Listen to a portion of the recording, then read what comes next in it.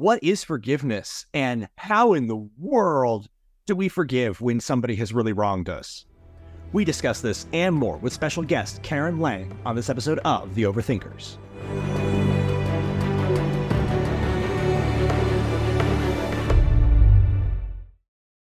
Hello, thinking people's thinking people. Welcome to The Overthinkers, a place where you get to have fun thinking deeply. I'm your host, Joseph Holmes, filmmaker, film critic, sanctified scallywag, and with me as always is my rascally redeemed co-host, Nathan Clarkson, actor, author, filmmaker, and I didn't think this through. Someone who's getting better at forgiveness because he keeps on realizing that he needs it occasionally. Your self descriptors are getting longer but more accurate. Yes. How about begrudgingly forgivenessly? That's not even a word. You're almost there. You're close. You're close. So close. Yes. Anyway, today we have a very special guest. She is a public health educator, poverty and trauma expert, entrepreneur, author, speaker, church consultant, and teaching pastor with such organizations as Healing and Salvation Ministries, Apple of His Eye Services, and Health Literacy for All. Her master's thesis was on using forgiveness as an evangelical tool, which she published as a book. She also has written The Everyday Christian's Guide to Forgiveness, The Everyday Christian's Guide to Prayer, and Biblically Normal Church. Finally, she is also a wife, mom, and grandma, and last but not least, she is a deeply valued member of the Overthinkers online Facebook community. She is the kind, the kinetic, the charismatic Karen Laing. Ma'am. Ooh, I like that. Yes. Welcome to the show. Thank you. I'm going to have to live up to the charismatic part now, but okay. That's a lot of pressure. Believe me, half of our listeners will love that. No, I have met Karen because I was on my friend Alyssa Block's show, and we had a really fun discussion around revivals and the Jesus Revolution movie. So if you want, you can check out Alyssa's movie takes on there. But I had so much fun having it back and forth, and that was ever since then. I was like, okay, we gotta have her on the podcast at some point. That day has come. So why am I on the podcast? Well, you're on the podcast because I wanted to talk about forgiveness, and you were somebody who's talked about that, and you knew we'd have a really fun discussion about that with. But yes, before we get started on that, Nathan, if people do enjoy our discussion and want to get involved in more discussions that we have, and also get involved with community of overthinkers like themselves to have more discussions like this with, where can they go?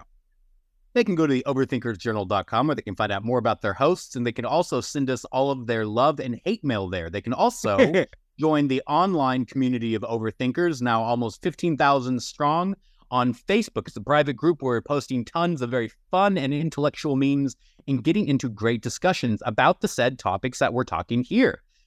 You can also, if you do enjoy the podcast, please leave us a review and share with a friend. It really does help us so very much. Awesome. Well, everybody really ready to discuss a really light and not at all difficult topic like forgiveness? I am. Sure. All right, let's get started then. Forgiveness is a hugely important value in modern culture. Psychology Today defines forgiveness as the release of a resentment or anger. The late Dr. Tim Keller's book, Forgive, defines forgiveness as releasing the need for somebody who wronged you to be hurt in some way as payment for offending you. Both Christian and secular sources argue for the necessity of forgiveness in order for reconciliation and for inner healing from trauma. If you hold on to resentment to people who wronged you, they still have control of your emotions and choices. Forgiveness has been shown to elevate mood, enhance optimism, and guard against anger, stress, anxiety, and depression. Moreover, it enables the possibility of reconciliation.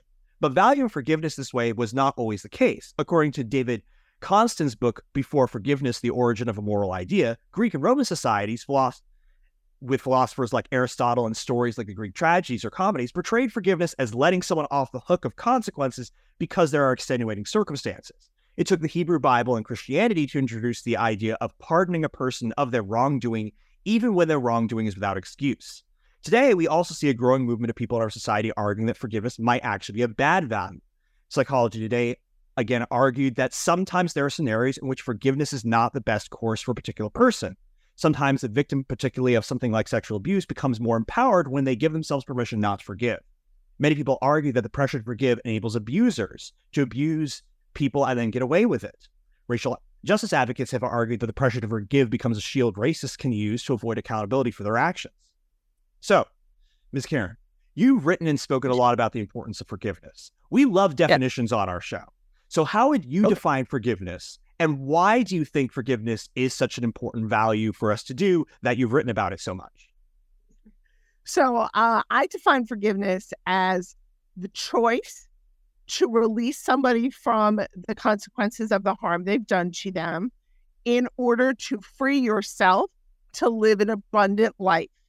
As the most complete definition that I have for it. When Christians especially talk about forgiveness, they often resort to the biblical mandate in the New Testament where Jesus says you must forgive in order for God to forgive you. And I've always been kind of stuck, like, for a long time since I was young. Like, why? Like, what's the big deal? Like, I understand that I have probably committed more sins that God needs to forgive me for than the one sin that person did to me, no matter how big it is. But at the same time, why does that mean I have to forgive them? And it's actually in moving to the public health world that I really began to understand that argument that we need to forgive others was less about our relationship with God and more about our relationship with the world we live in and the ability to function well within it. That's fantastic. And I love your definition because it also includes what it does to you. I think I had conceptualized forgiveness as a lot of things. When I was young, I would read scripture and I'd see we're just supposed to do these things. They're kind of arbitrary, but God says do them. And so we just have to do them. And so that's how I conceptualized a lot of things, but in particular, forgiveness. And as I've grown older, what I see is every one of the commandments, let's say, that scripture offers us is actually for the betterment of ourselves. They are loving commandments that if God asks us to do something, it's actually for us. It will better our lives. It'll better the world. It'll better society. But that doesn't make it any easier. But it is interesting changing that perspective on forgiveness, that this isn't just to let someone else off the hook, and it's not just an arbitrary commandment by God. This is actually to help you. And recently I was doing some research into forgiveness because I'm for a book project I'm working on. And what I was surprised to see is the health benefits of forgiveness and then conversely, the health detriments of holding grudges. And while it's a very human thing, and I understand holding grudges, I've been wronged in very large ways by people. And there is something cathartic about holding on to that and going over that in your mind. But I think it's not a huge stretch for any of our listeners or anyone out there to say, this is a bad practice. This will negatively affect your life. If you spend your time and sleepless nights thinking about how you're wrong, and even thinking about ways to get back at that person, you're going to not only waste your life, but you're going to spend a lot of your life in stress and turmoil, thinking about the thing that has hurt you the most. And so when it comes to forgiveness, it's not just either for the other person or just for a random God thing they want you to do. It's for you to live a healthier, more whole life. And this is one of the main reasons I think that God commands it in Scripture. And we see it as such a consistent theme from the very beginning of Scripture all the way to the end. And we see it exemplified towards us from God. And I think we even see God wanting to live in not a tumultuous relationship with us, but one of peace. And I think that's what God wants us to do, so we can also live in peace. But yeah, quickly, if you look into the medical effects, the very physical effects that holding grudges have on your body, it's heightened blood pressure, it's weight gain, it's stress, it's shortened even life expectancy of people who hold. I mean, it's really, really something when you look at when you choose not to forgive, what it does to your body. But then when you see what it does actually to your body, it's longevity of life. People who forgive, way higher rates of happiness, way less rates of depression. So this isn't just a spiritual or kind of enigmatic, abstract thing. This is something that if you can grasp and do it, and then there's the rub, and make a practice out of it, because I'm no good at it. I really don't like people, but it really will have a hugely positive effect on your life. And so I do want to move a minute into how do we do this, because I think everyone's going, great, fine, but how in the world do I do this? But Joseph, I want to hear your thoughts on this. Yeah, so I think this is interesting. So I really like, your framing of this in terms of like, you had the command of God as Christians, and then you move into the public health aspect of it. Right. Another thing, and that I hear that of the law is like some of the strongest arguments I hear about forgiveness is that aspect of like, look, we have the science. It's this is really, really good for you to forgive and really bad for you not to forgive. There's really nobody that denies that. And one of the things I also see a lot of is the social cost of it though as well. One of the things that there's a huge spiking, and not just spiking, but over time increasing rates of anxiety and depression, nowadays. Right. And one of the big reasons for that is because we're moving farther and farther away from each other. We don't have tight-knit communities anymore. We don't have, used to be, that society was built around a household, which was nestled in an extended family, which was nestled in a community, and again, like the Amish have almost no depression and anxiety or attempted suicide, so because they have all of that, but that kind of community requires forgiveness because we're going to hurt each other. It's hard work and sacrifice, living in an Amish paradise. And so, but the more we're kind of, but then there's an Atlantic article that was talking about like, why family estrangement is becoming more common. And they talk about it's because people are, even though, families are becoming more abusive, people are splitting apart from their families more. It's because people are taking weaker and weaker offenses and they're saying this is something worth cutting people off for. And yet, of course, the result is we're more depressed and we're more anxious and stuff like that. So forgiveness is a deeply important part for like the health of us as individuals and for having health socially. And yet, of course, again, we'll get into some of the more complicated aspects of it. But I guess you say, like, if you could, talk about, some of the stuff we haven't mentioned that you found sort of in the public health sector, but then also talk about why it's so hard and maybe ways we could do that. That would be interested in hearing about that. So from a public health spectrum, so public health is not a medical field. It's a total health field. So we look at physical health, we look at mental health, we look at social health, we look at spiritual health, we look at all four of those as a health process, okay? So you see forgiveness impacting every one of those, which you guys have, for the most part, mentioned. Right. So I want to mention a study that I found really fascinating, and I started getting into this. And it comes, I believe, out of the Netherlands, and I'm so apologetic if I have this wrong. But they did a college study with college students, and they asked the college students to tell a story about a time where they had been hurt. Right. And half the students were asked to tell a story about a time they were being hurt, and they were unwilling or unable to forgive the person who hurt them. And the other half were asked to tell a story about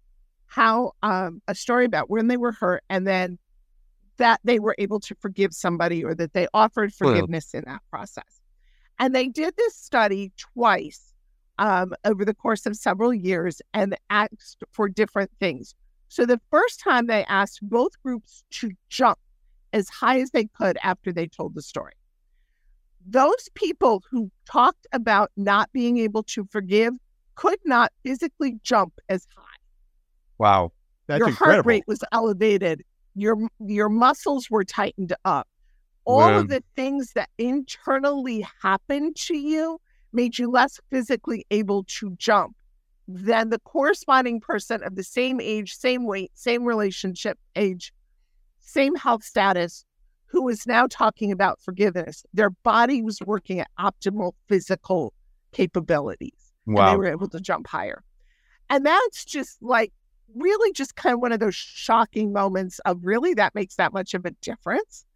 But then they did it again a few years later. And this time, instead, they took them out to the bottom of a mountain and they asked them to estimate after they told the story how high the mountain was.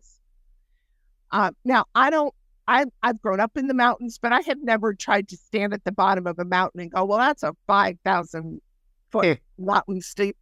But apparently, this is not uncommon out there, because there's so many mountains out there, it's just more of a normal thing. But they asked them to estimate the slope height and how tall the entire mountain was. And in across the board, those who were stuck in unforgiveness saw the mountain as steeper and taller.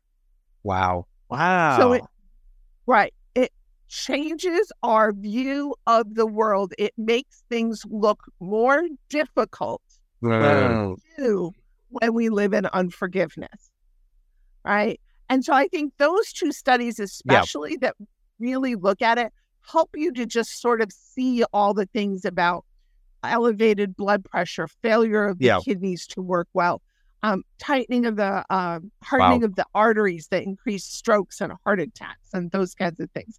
The mental piece of reliving that trauma over and over and over again. Yes, there is something in your brain that kind of wants to relive it, but what your brain really wants to do is to relive it to a point where it sees itself as having options. That's what your brain does when it wants to find the alternative. Where in this process could I have done something different to not have the bad experience, right? Your brain's trying to learn. And when you stick it in unforgiveness, it can't learn. It just repeats the exact same story over and over and over again.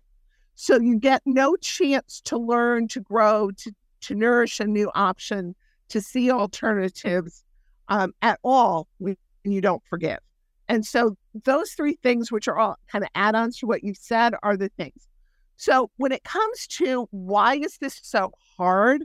Because it is actually genuinely hard, and it's hard in two ways. First of all, if we are actually still in the middle of the trauma, you cannot forgive somebody. Forgiveness is something that happens when the trauma is over, and it's biblical.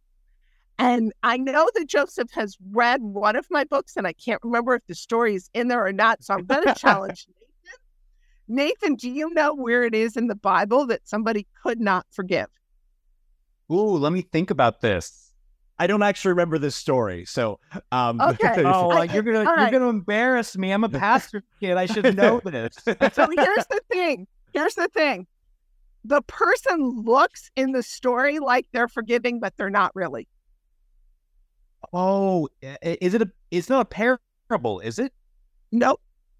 Because It's not a parable. The parable which the man won't forgive his neighbor and then he's not forgiven by the debt he owes. Right. That's part of the story that goes with that you must forgive piece of it, but that is not it. Okay, you got to tell me. You got to tell us. Yeah. So it's actually Jesus on the cross.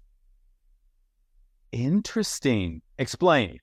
Okay, so if I harm you, Nathan, and I ask you to forgive me, what do you say if you're going to? I forgive you. Right. What did Jesus say? Forgive them, they know not what they do. Mm-hmm. Is that the same thing? He's petitioning God. He's petitioning God to forgive them, which seems like he is asking God to not hold this against them. He's asking for the forgiveness piece, but he's not offering forgiveness.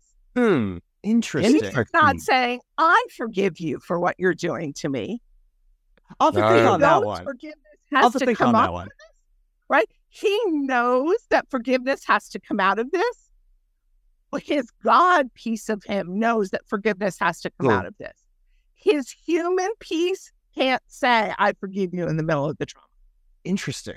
I'll have to think on that one. That's a really interesting take. I'll have to think on that. That's so he has to go to God and say, God, forgive them, right? And oftentimes when we are in the middle of the trauma or the trauma is still fresh, that is actually our best option. God, at this moment, I can't forgive that person. I need you to forgive that person. And I need you to walk my heart through this process of being able to do this. I think that is what you just said.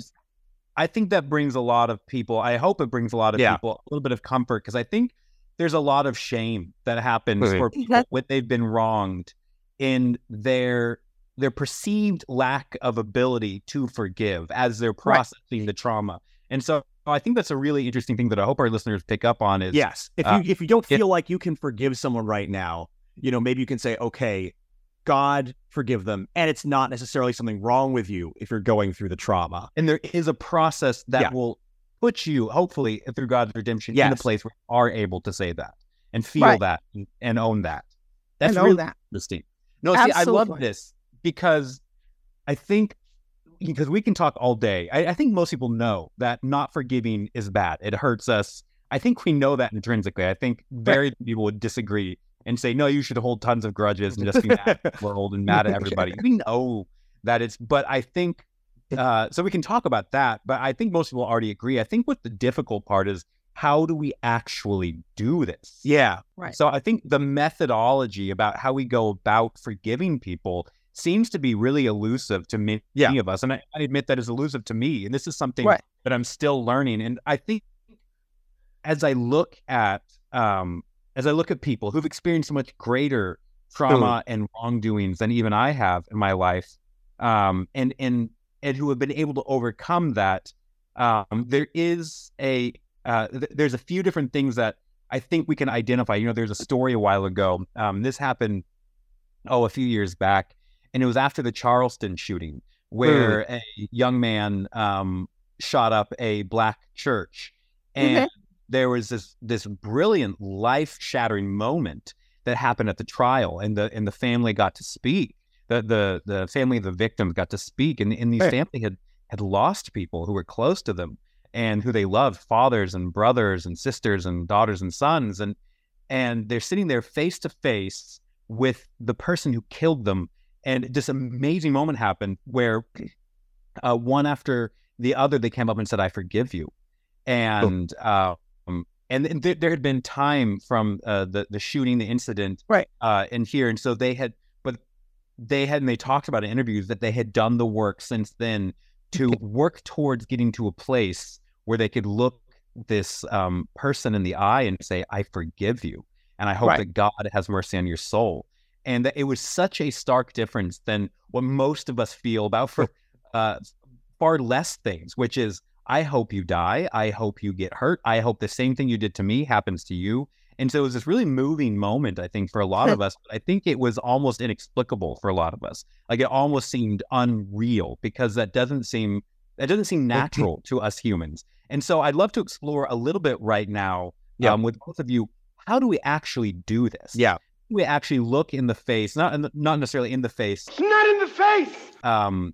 But how do we look proverbially in the face of someone who's wronged us and say, "I forgive you"? What does that look like? How do we get to that process or go through that process and arrive at that place where we can actually forgive someone and release that, set ourselves free? So, Joseph, you got any thoughts on that before I throw mine in there? Yes, yeah. You go ahead. You're the expert. I'll put in my 2 We'll cents come in if I can afterwards think of and just anything. agree with So I think it starts with a couple of things. So, so I used to do a support group for women who were victims of domestic violence in Christian marriages. Wow. Okay. So this is definitely one of those places where that discussion of forgiveness and can I forgive you while you're still being abusive and all of that happens. Yeah. And what I said to the women as we sat down the first day is, this is not going to be a group where we compare trauma of what we've each been through. We are going to deal with the trauma that happened to us, but also to some extent our responsibility in that, right? The first time he hit you, why didn't you leave? You knew it was wrong, but you stayed anyway. So we're not going to discuss why he kept hitting you. We're going to ask why you stayed.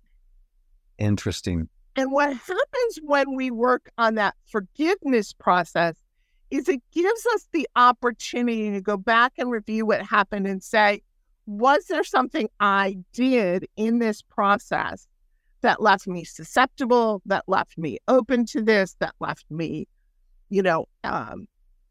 somewhere in this victim process? Now, this is not victim blaming. They are responsible for the abuse, right? But that was my next question. For your I know reaction. we have listeners asking that question. That's right. This is not about, right. This is not, they are responsible for their abuse. I led this group because I went through this with my husband. My husband went to jail 7 times in 7 months. Wow. Okay. Because he's responsible for his behavior. But I had to I asked him to leave the house. So I involved the court system. I called the police. I did the things that were necessary to keep myself and my children safe in that process. But then I was able to because I was able to operate in a state of forgiveness every time something went wrong, I was able to just step forward and go, okay, that's done. I'm going to move forward. I'm going to move my children forward. I'm going to work on healing. When it popped up again, I didn't overreact. I was able to stay grounded and deal with the next incident correctly. And so I think that some of it is that work that we have to do internally. And sometimes it is about what you have done in that moment. And sometimes it is about other things. I had to work on the trauma that I grew up with and that allowed me to continue to stay, or the fact that I was working a lot really to avoid being at home where it was uncomfortable because he would get aggressive or he would get loud, and I didn't like that parenting style. And at the time, I wasn't really realizing how bad it was to some extent, but I also stayed at work late and I did things to not go home right away that might have made myself more aware at the time, right? So some of it is just looking at your own behaviors, looking at the traumas that I went through earlier in life and saying, okay, this is why I put shields up. This is why I didn't open my eyes and see what was going on. If I can, no, but you got hold on. But in order to do that, I have worked all my way back to my beginning childhood and been able to live in forgiveness back then, so that I can see what happened back then is now impacting what's happening now. Otherwise, it's just chaos on both sides. Wow. So if I'm hearing you correctly, you can correct me if I'm wrong, is that part of the process is because the reason we're not able to forgive oftentimes is because our brain is trying to go through this process of how could I have done something differently? Right. Automatically, but it's doing it kind of in the background and undisciplined. Actually taking control of that and saying, okay, are there things I could have done differently? And if there are, great, I can learn that. If not, I can let that go. Doing that intentionally can be put you in control of the process and make it more easy to forgive as part of the steps. Right. And then I think it's also, even if there was nothing you did, say it's a car accident where somebody just came through, the red light and killed somebody in your car. And there's nothing you could have done. And then sometimes it's just, okay, then if it really was this out of the blue, I have no control over a thing, is there something I can learn in this process to make it better for next time, or to be able to get back? I have to get back. My mother rode horses all of her life growing up. She would always say, if you fall off the horse, you have to get back on, right? But you know what they say, Vegeta. When you fall off that horse, you get right back up and you eat that horse. Come eat that horse with me, Vegeta. What the hell are you on about? The default process if you're in a car accident with somebody who's killed in a car accident is to not drive again, or to take months of not getting back on it. If you've been hit on a motorcycle, you often don't get back on that motorcycle. The ability to decide that what happened in that moment is not going to impact your behavior in the future, and you're still going to get behind that wheel and you're going to drive again, and you're going to be more careful about the fact that you're not going to run a red light, because I don't think there's not one of us who hasn't on occasion accidentally gone through a red light, right? So there's a real aspect here process of looking at, I like what you're saying, how it's an act of will, that it's not going to feel natural or necessarily even good, that there is decisions we have to make on this journey to free ourselves from this traumatic event and to move towards forgiveness, that this is something we have to choose. We have to have voices along the way. This isn't something, forgiveness and working through traumatic events isn't going to be something that it's a ball rolling down a hill. It's not going to be natural. In fact, it's almost like pushing a ball up a hill.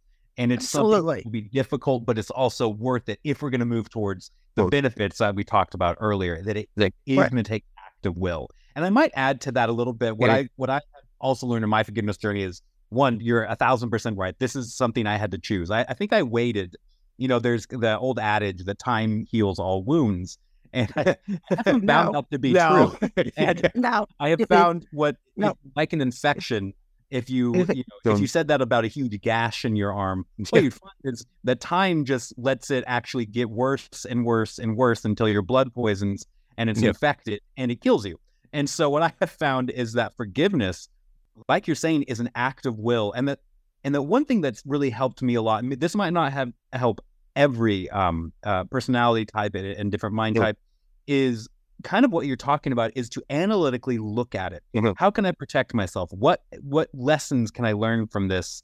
And how can I remove myself a little bit from the emotionality of it and look at it analytically so I can make better decisions, so I can choose in an analytical way to enact my will towards this thing that happened. So that's helped me. But also, and this one is, I think, harder, because we have this thing that happens in Scripture where it's forgive because you are forgiven. And so what I think a lot of us end up doing is, and that sounds nice, right? So we're going to forgive someone else because we have been forgiven by God. But the problem is, a lot of times what we imagine ourselves being forgiven for doesn't equal the thing that was done against us. And so it's saying, well, yeah, maybe I've lied or done something wrong or said a mean word. I'm willing to forgive up to that level of the amount of quotes that's good. Yeah, I've committed. But this person, cheated on me or caused me to lose my job or abused me in some way. What it took to forgive me is far less effort than what I am being asked to forgive this person. And I think that's a really, really tough thing to accomplish when we're looking at the imbalance in the universe. And so I think that's a difficult one. And I want to say I know how to do it, but it comes back to, for me, it keeps on coming back to, while that might be true, forgiving because you have been forgiven, what it comes back to for me is what you said earlier. I'm not going to allow this to affect and control the rest of my life. And the only way for that to happen is to let this go. And the only way to let this go is to forgive someone and to realize that I will need forgiveness and have need forgiveness. And maybe they need way, way more. But the only way for me to live a healthy and whole life is to choose with the will, with our agency, like you were talking about, to push that boulder up the hill. And by the way, and to also accept it's not fair. It's not fair that this thing happened to you. It's not good. It's not right. And this is not how it should have been. And you shouldn't have to push this boulder up the hill. But when you do, one, it will make you stronger. So it's helped me to see the benefits in my life. It makes me a stronger person. It brings me closer to God. It brings me closer to other people. It makes me recognize my need. And so even though it wasn't fair, there is a beauty and a goodness and a benefit to be found in the process of choosing to forgive, even when it's not merited, when it's not warranted, and you shouldn't have ever had to begin with. But the times I have forgiven have made me the person I am. And I'm so grateful having gone through times where I had to forgive, because it's made me a stronger, more whole, more empathetic, and I think even wiser person. So look at the benefits of what you're going to get by choosing to go on down this road. Yeah, that's something that's helped me a lot. I've definitely found for myself, what's made it easier to forgive people is to sort of shift my thinking to what I think is closer to how God sees things. Because you're absolutely right. I mean, one of the things that I hear preachers talk about a lot is obviously, the aspect of, well, we need to be forgiven too. And so remind yourself, oftentimes, I forget who said it, and, somebody out there remember, but like, for lack of forgiveness happens when I exclude myself from the citizenry of sinners, and I exclude the other person from the citizenry of the saved, and from the forgiven. And I think to a certain degree of what's reminding that I'm in that place too is helpful for me. But of course, like you said, Nathan, I can work around that by saying, well, yeah, but I didn't need to be forgiven that much, and yeah. But what has been helpful is that in God's mind, because I'm always thinking it would be a better world if something bad happened to them because it happened to me. I'm always thinking my life would be better and theirs and the world would be better if they were taken off the table. And for God, he thinks it there is something actually valuable in them that I can't see, that them getting to flourish in life as long as they're following his way of living makes the world a better world. They're an artist, they're an engineer, they're a scientist, they're a father, a wife. They contribute something to the world that if they get excluded from a good life, then that makes the world worse somehow. Actually kind of believing that, and so therefore believing my wishing them ill instead of wishing for their conversion or redemption, is asking for the world to be worse. And that's sort of been helpful for me to kind of think of it that way. Even though it is, it's Gandhi, an eye for an eye will make the entire world blind. Exactly. That right. Whole thing. Now, I think for me, I would say sort of as one final question, I would be interested, because one of the places that I've found the least satisfaction with discussions on forgiveness from either a secular or a Christian perspective is, because we talked about the fact of how it benefits you to not ask, to let go, of a grudge. It's very good. But a big part of forgiveness is, like you said at the beginning, it's releasing the other person from the consequences of the actions. That's what, the story that Jesus... That feels bad. I know, yeah. But Jesus... It's hard. That's such a hard feeling, yeah. And Jesus, the story, when Jesus tells the parable, and you can look it up, people, is that of, the unforgiving servant, he's saying, look, I'm literally going to relieve you of the debt that you owe me, that you literally owe me. That's where he was answering the disciples, how often do I have to forgive someone? So he's not saying how often do I have to forgive someone in their heart. It's saying how often do I have to relieve someone of a debt they owe me? And of course, Jesus' forgiveness of us was literally removing from us the consequences of our actions. However, and so that whole thing of like, we're actually going to not force you to pay a penalty for what happened. Maybe it's wait, I'm going to do to you what you do to everyone else, which is what you're saying is this is not just an emotional thing. You might never feel it. Yeah. This is a choice of will. If you still feel unforgiveness, that's okay. You're making a choice. And there's still a choice towards God. That's that. Okay, continue. Sorry. No, of course. No, please. Really? No, I like, so that's how it feels to be saying, so what you're saying is, oh, that's good. That's nice. But the thing is, there's a lot of times where it's like, but a person still has to sometimes pay the consequences of their actions. They may have to go to jail. They may have to, go to something else. But what I hear from a lot of people talk about this is they say, well, of course, if they've broken the law, they have to go to jail. Well, of course, they have to pay the consequences of this instance, but never explain what's our rule of thumb for when they have to pay consequences and when they don't. When is it a good thing for them to go to jail for this, and when is it not? When if there are people who are saying, okay, when do I really need to pardon them in the legal or economic or social sense, and when and try to reconcile, and when do I not do that? What would you advise on that score? Okay, so let's separate. Forgiveness is not reconciliation. Okay. There is no place in the Bible that says we have to forgive and go back. We don't have to forgive the abuser and re-enter his world, right? Yeah. We have to forgive, and we have to use wisdom about how we're going to live the rest of our life. And that may be cutting off that person, right? No. That's my first point. My second point is God doesn't see values to sin.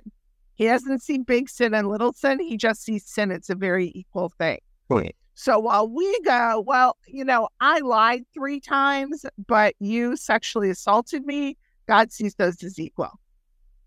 He does. All of them. I'm not sure if that's true, but okay, we'll continue with that. Yeah. But lying and sexual sin are together in Corinthians as reasons why people wouldn't go to heaven. Okay. Sure. In this going to heaven aspect of it, yes, they're in that list, right? So if you're gonna kick out the sexual abuser, you're gonna kick out the liar too, and we all tell lies.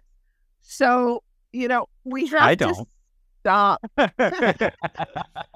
All except Nathan. All except Nathan. Not always intentionally. It's not always a malicious lie. It's not like you get on. Not kidding. Yeah, I definitely lied. But, So I think we have to remember that God sees anything that stops us from being connected to him as equally bad, no matter what it is. Right. And Interesting. so that it doesn't, there's no, well, they made a bigger sin against me than I made against God, because it's all sin and it's all fairly equal in God's world.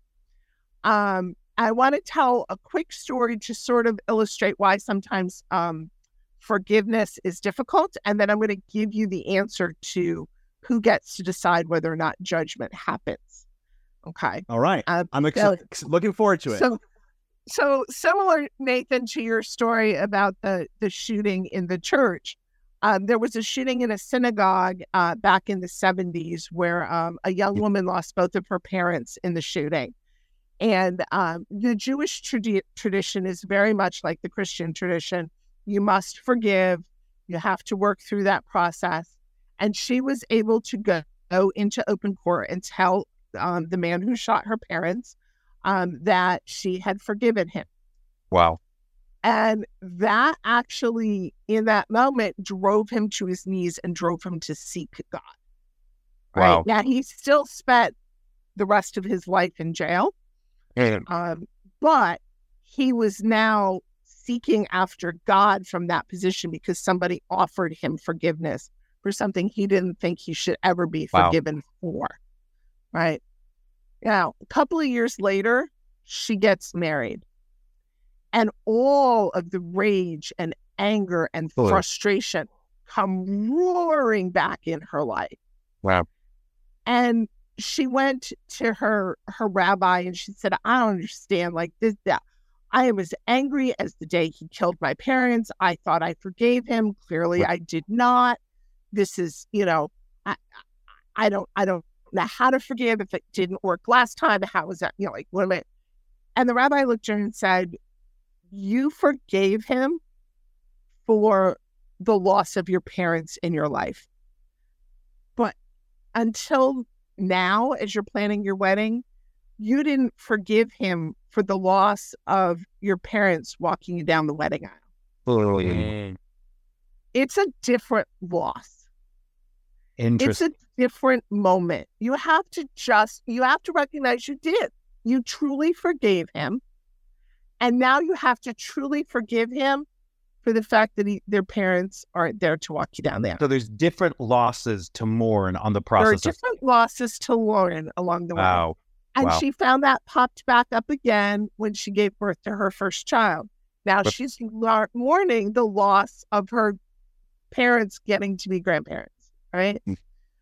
Sometimes, and I think frequently, Satan uses those moments where there's a new loss that we need to grieve to say, I see you never really forgave them. Forgiveness is bunk. It doesn't really work. What are you doing? It's stupid. Don't do it. You didn't really forgive them. You did really forgive them. You forgave them in that moment. And now there's just a new moment of life that you have to forgive them for. That's really insightful. That's really interesting. Yeah, it is. Yeah. And I think it really helps you to understand that forgiveness is not a one-time move. It is genuinely a journey where you are looking at your life experiences and you are saying, this is impacting this, and I don't want it to. Right? I love that. Yeah. That's wonderful. I'm going to give it up. I think that's really valuable, that it's not a moment or a line, it's a direction that we walk in continuously. And I'm going to offer just two more practical ways that I have found, and I hope as we bring this conversation to an end, that might stick with our listeners that coincide with everything we talked about today.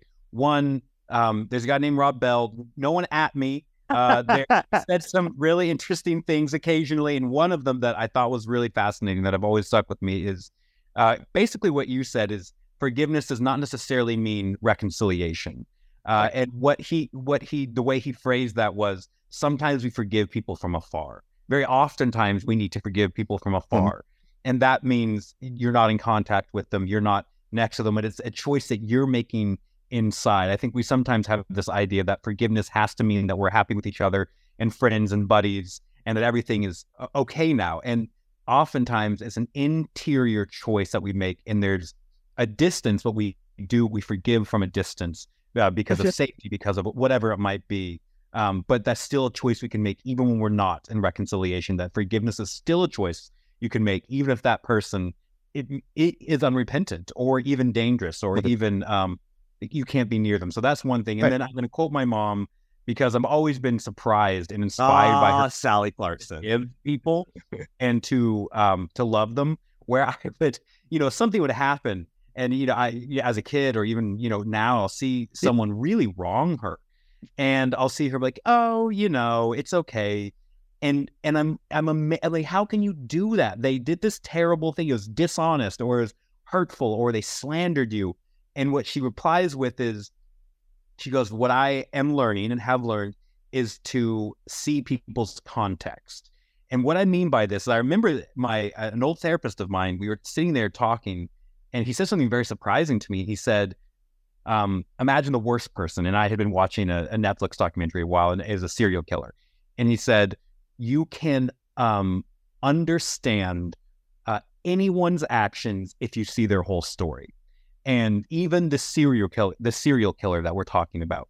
And what he meant by that, what my mom means by giving people context is, well, it's not a justification of what they've done. Something that's really helped me forgive people in my life is seeing their full context, meaning they grew up in a place where they were so, had to be so defensive and so careful and so maybe even on the offense towards the world to protect themselves because they were never protected. That's why they ended up hurting me in the way they did. And so giving people context, even if you look at abusers, very often, incredibly often, were actually once abused. And so this is, again, not a justification of what they do, not justification of the terrible things they have committed, but you can begin to understand and even have sympathy and empathy on why they ended up in a place where they were hurting you in that way, because they were once upon a time hurt in a different way, where they weren't given something, where they were treated poorly, and that caused a rift in them that ended up causing them to hurt other people. And there's someone else, again, don't at me, but Richard Rohr said, whatever pain isn't transformed will be transferred. And you cannot like a lot of what he says, that's totally fine. But that, I think, that quote is pretty good. Yeah, and I think that is your basic definition of forgiveness. You either transform it and you figure out how to go on with life, or you're going to abuse other people with that pain. And Absolutely. see, that's the final one. If you don't forgive, you will end up hurting someone else, maybe not even intentionally.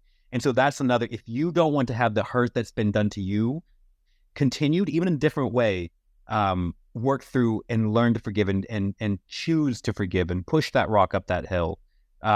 If for nothing else, that you won't hurt someone else. So giving people context and forgiving from afar are two things that I've learned as well. But Joseph, any final thoughts before we give the last session to Karen? Yes. I'll give a couple thoughts, then you, Karen, can wrap up. I know you had one more thing you were going to at least say.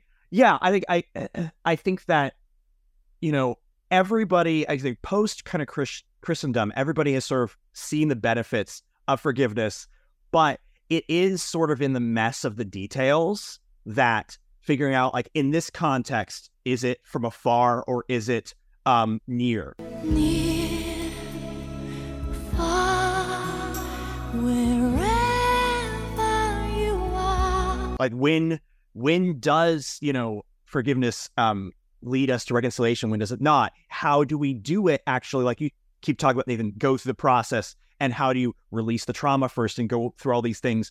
And I think that, like, for me, I'm just really excited to see people talk about it and try to talk about the practical steps of it, because I think a lot of times we just say this is something to do and we don't actually go through the weeds of what it is. And I think that, if anybody can take anything away from this episode, it's have that conversation with yourself and with other people in your life about what is this going to look like? Because even if you get it wrong, as long as you're kind of trying to kind of figure it out and go in that direction, you're going to get closer to there and make your life and other people's lives better for it. So I just always, again, this is our podcast, so I always encourage people, like, talk about it and figure it out if you don't know the answers yet. But yes, you go ahead and Karen, close us out.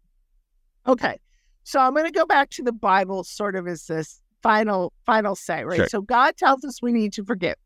He says it because it makes us good relationship with him. It makes good relationships with everybody else. It's healthier for our bodies. It's healthier for us mentally. But God does not say that when we say we've forgiven someone, he's done with the process. I am. Right? So we can go back to the Old Testament. I'm just going to use one example, and I'm going to use the where David cheats with Bathsheba and then has her husband killed, right? And the child that she bears dies. David has already sought for forgiveness for cheating, but there is still a consequence to that cheating and that death of Uriah in the death of that child. Right? God wasn't done, even though there was forgiveness offered in all directions. But God is never completely done because the next king to rule is Bathsheba's next child, Solomon. So he has a logical consequence with the death of the first baby, but then he brings fulfillment of a plan and a good thing. And Solomon, who just seeks after God for that wisdom piece of it that we see, that is he made such a great king in that process. In the New Testament, it's in Hebrews, and I looked it up so I would quote it correctly. It's Hebrews 10:30. For we know him who said, it is mine to avenge, I will repay. Cool. And again, the Lord will judge his people. When we give up the right to judge somebody else, we give God the right to do it. And God does it so much better. Because he knows exactly what he's trying to accomplish in that process. And what needs to happen to that person to change their life and make it better. And so because God created a world here where we choose what happens in the world, we are the ones that he gave authority to, Adam starts by naming all the animals, right? God didn't name them, Adam named them. Not sure exactly what zebra meant to Adam with the, horse thing with the stripes, but Adam did it, right? You know what makes you special? These guys. They're white with black stripes. You're black with white stripes. Right? He gave him that. And then Adam, even the creation of Eve comes from Adam saying, I need a wife. Like, I'm lonely. Right? So although it was always God's intention to give him Eve, right? Once he created man on earth, man's in charge of earth. If Adam had taken, 12 years to go, hey, you know what? I'm lonely. I needed somebody else. That's how long it would have taken God to answer. When we hold on to the right on earth to judge somebody else and decide what's going to happen, we eliminate God's ability to move on earth. When we offer that forgiveness and we walk away from it, when we say it's in your hands, God, then God gets to make those decisions. And God very, very, very seldom allows somebody completely off the hook. I love that. And I think that's a perfect place to wrap up that. Ultimately, if you're looking for, there's so many good options here and steps to take, and hopefully you heard some things that'll help you today. But one of the best things is God is a God of justice and care, and he loves you, and he is making the world right. And if it feels like the world is not right, don't worry, God is redeeming and making all things new. And I love that. Karen, thank you so much for being here. We are now going to move into hopefully some resources and some recommendations where people can continue at least this conversation in their minds or with other people, and thoughts, blesses and curses. Yes. But Joseph, can you explain to everyone what it is and get us kicked off? I will. Yes. So we are now in our blesses and curses segment, where we take a work of art, media, or resource that people can use to that we believe that we want to recommend. So bless, to help people engage more with this topic in a positive way, or that we want to curse, i.e. diss or cast out into the outer darkness. It's like, this will not be helpful for you to engage with this topic or be enjoyable even. Yes. So we always give our guest the opportunity if she wants to go first or last. Do you have a preference? I don't care. All right, cool. You decide. We'll let you wrap us up. Okay. So Nathan, do you Best have for last. that exactly? Yes. Do you have your blessings and curses ready, or you want me to go first? Yeah, I can. I have a bless. I promised I'd have a curse by the end of this episode, but I don't. That's okay. I'll go, and you can think about it while I'm doing it. It won't help. But yeah, go ahead. So I'm going to do the obvious thing, and I'm going to bless a couple of books. One of them being Karen's book, Everyday Christian's Guide to Forgiveness. It's super short. It's like 30 pages, and if you're kind of looking for a breakdown that's helpful, you have no excuse. Exactly. You can read this in a day. A breakdown of that's in a sense, it's like even just kind of like a cathartic process of kind of walking through forgiveness. If you're in a really low place, that is a very good 30-page handbook on kind of that I know is going to be helpful for a lot of people. On a bigger scale, I just finished the late Dr. Timothy Keller's book on called Forgive, and that's a much kind of larger kind of breakdown of the sort of cultural moment we're in and the historical aspects of forgiveness and reasons to forgive and practical help. If you want a larger book on that, I found that very helpful. Then, of course, for movies, I'm going to bless actually the first season of Ted Lasso. Now, I have to say, I could not get through the rest of the season, so I'll give that. It jumped the shark pretty early on for me. But the first season has probably one of the best examples in modern television I've seen of somebody really wronging somebody else, and then that person who really wrongs them being convicted of what they did was wrong, going to the person to admit what they did was wrong and ask for forgiveness, and the other person forgiving them. It is like, I don't know if I've seen in Christian or secular media a better example of that process, and it working in a healthy way at every stage. So it goes, you have to watch the whole season. It happens at the end of the season. So if you watch that, that's, I thought, beautiful depiction of that, to capture a vision of that for yourself on either side, the asking for forgiveness or the giving of it. For my curse, I'm going to go for an oldie but goodie. I have some of these mainstays now after 3 years of doing this, but it's a movie called A Beautiful Day in the Neighborhood, which is about Mr. Rogers starring Tom Hanks.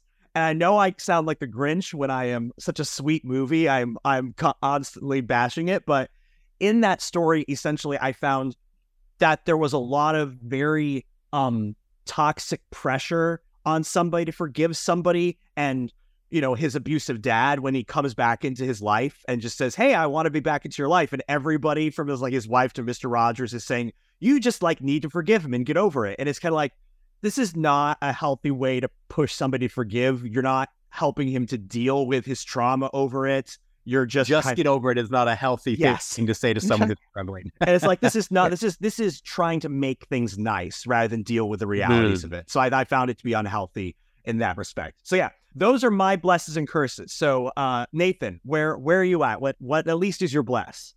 I'm going to I feel like I couldn't do this episode and not bless the story, the musical, the play, the book of Les Miserables. I think it's one of the most beautiful depictions of forgiveness, and also it very clearly displays and depicts what forgiveness can do. I'm not giving away that the story starts out with an act of forgiveness that changes a person so much they go on to make the world a far more beautiful and wonderful place because they were forgiven.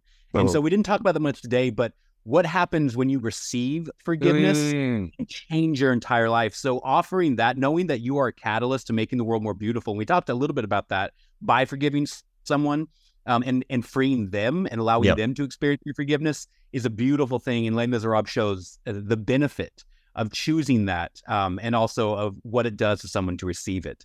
I'm also going to, I figure since I already named two heretics that everyone yells about, that I might as well just name her.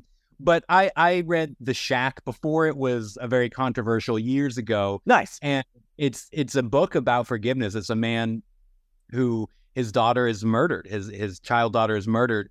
And it's his process of what he does with the anger, the sadness, the grief, and you watch his process. I'm not going to give anything away, very creatively, kind of in a Narnia-esque or maybe Great Divorce-esque. Yes, Great Divorce. Yeah, surrealist a bit way. You watch his process towards forgiveness and the struggles and the pain, but ultimately the beauty of him choosing that direction. And it also has to do with him forgiving an alcoholic parent, and so what that looks like. And so it takes the pain seriously, but it also shows the beauty of forgiveness. So I really enjoyed The Shack, the book. Don't at me with the theological ramifications. I'm sure you're right, but I just enjoyed the book.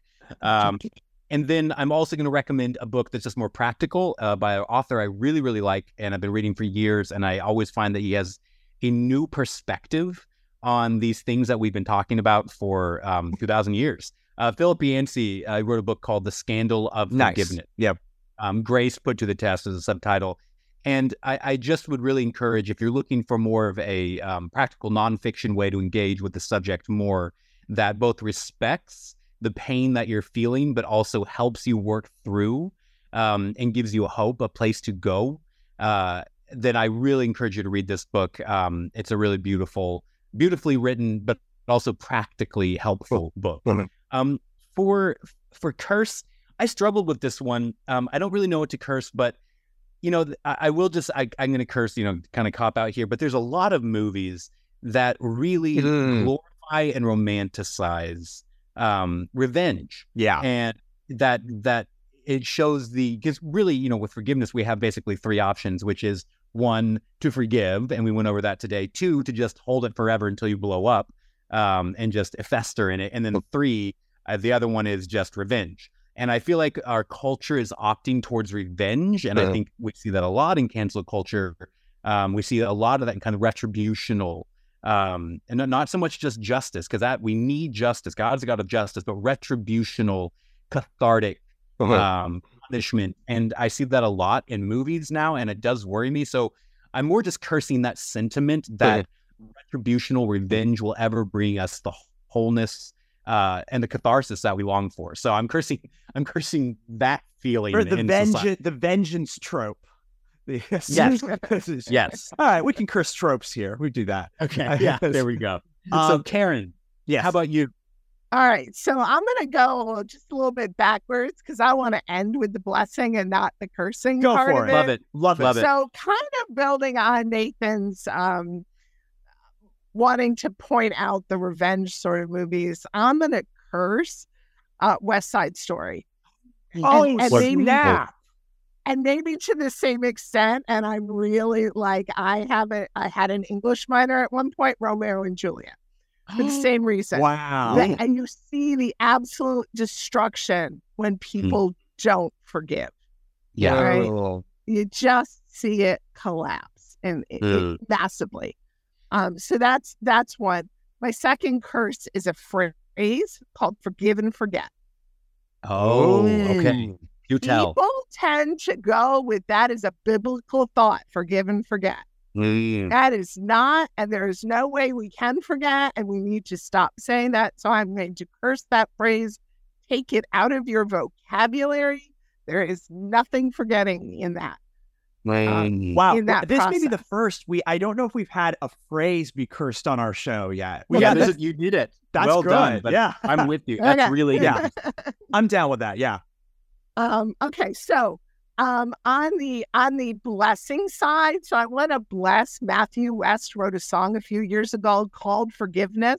Ooh. That is just a I love powerful. Matthew. He's great. He asked people to tell him their tragic stories and how they forgave, and he wove that into a song that is absolutely amazing.